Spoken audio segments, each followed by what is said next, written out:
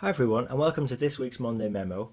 And last week's, some of you might recall, I described the trust equation, how we could perhaps build a business case around having high levels of trust. And this week, I wanted to help you understand how we can actually delve a bit deeper and actually build a capability around delivering high trust, whether it be with ourselves, our relationships, our teams, and our organizations. And we can start doing that from finance. So, this is an area I've always tried to improve upon because I've always believed that we needed to get credibility around the numbers.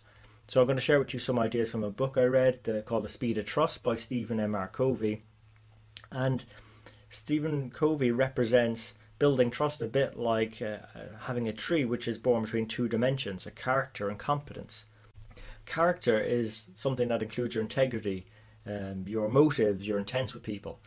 Competence, on the other hand, includes your capabilities, your skills, your results, and your track record. And both dimensions are vital. For instance, if your competence, which let's say is like the branches or the leaves or the fruit that you see on the tree above the ground, is strong, because let's say in finance we have a track record of producing accurate and complete reports or supporting some successful decision making. But on the other hand, our character is weak because we don't keep our commitments, turn up to meetings on time, or others perceive that we've some hidden agenda.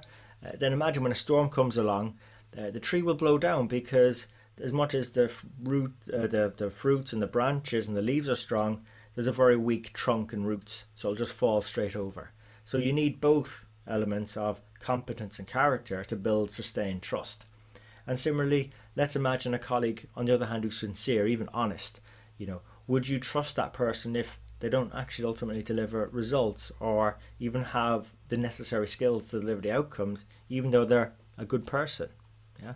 So similar scenario, the tree's not going to be sustained or trust is not going to be sustained. So ultimately then, I sort of look at trust that can be built in a few steps. And the first one is a bit like the airline metaphor where, when the oxygen mask falls down, in the event of a loss of cabin pressure, and you have to tend to yourself first before helping other passengers. Ultimately, the first step when it comes to trust is you have to start with yourself.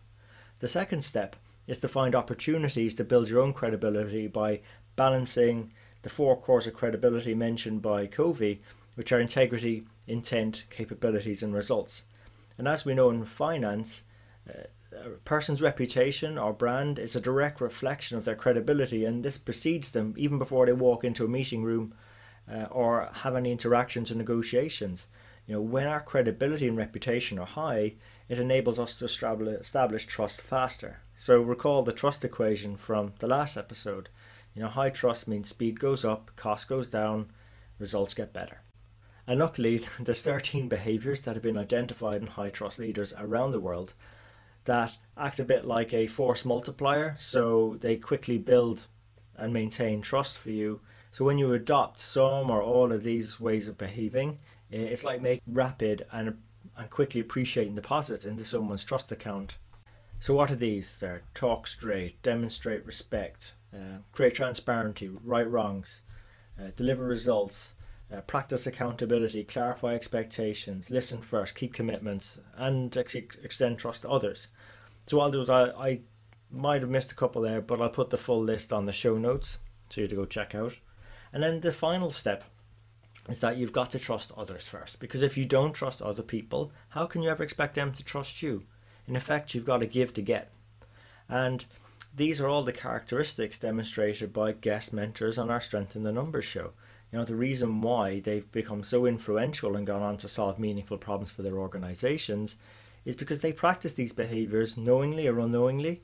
They've built their credibility by having great character, really strong roots, no hidden agendas, and as well as continually working on improving their capabilities and delivering and adding to their track record of results. So look, I hope you enjoyed this episode. If you did, let your friends know and your colleagues know. We're also on all the main platforms out there, iTunes, Stitcher, SoundCloud, and we've a load more of the videos on YouTube. So until next time, take care of yourselves and let's keep on building our strength in the numbers.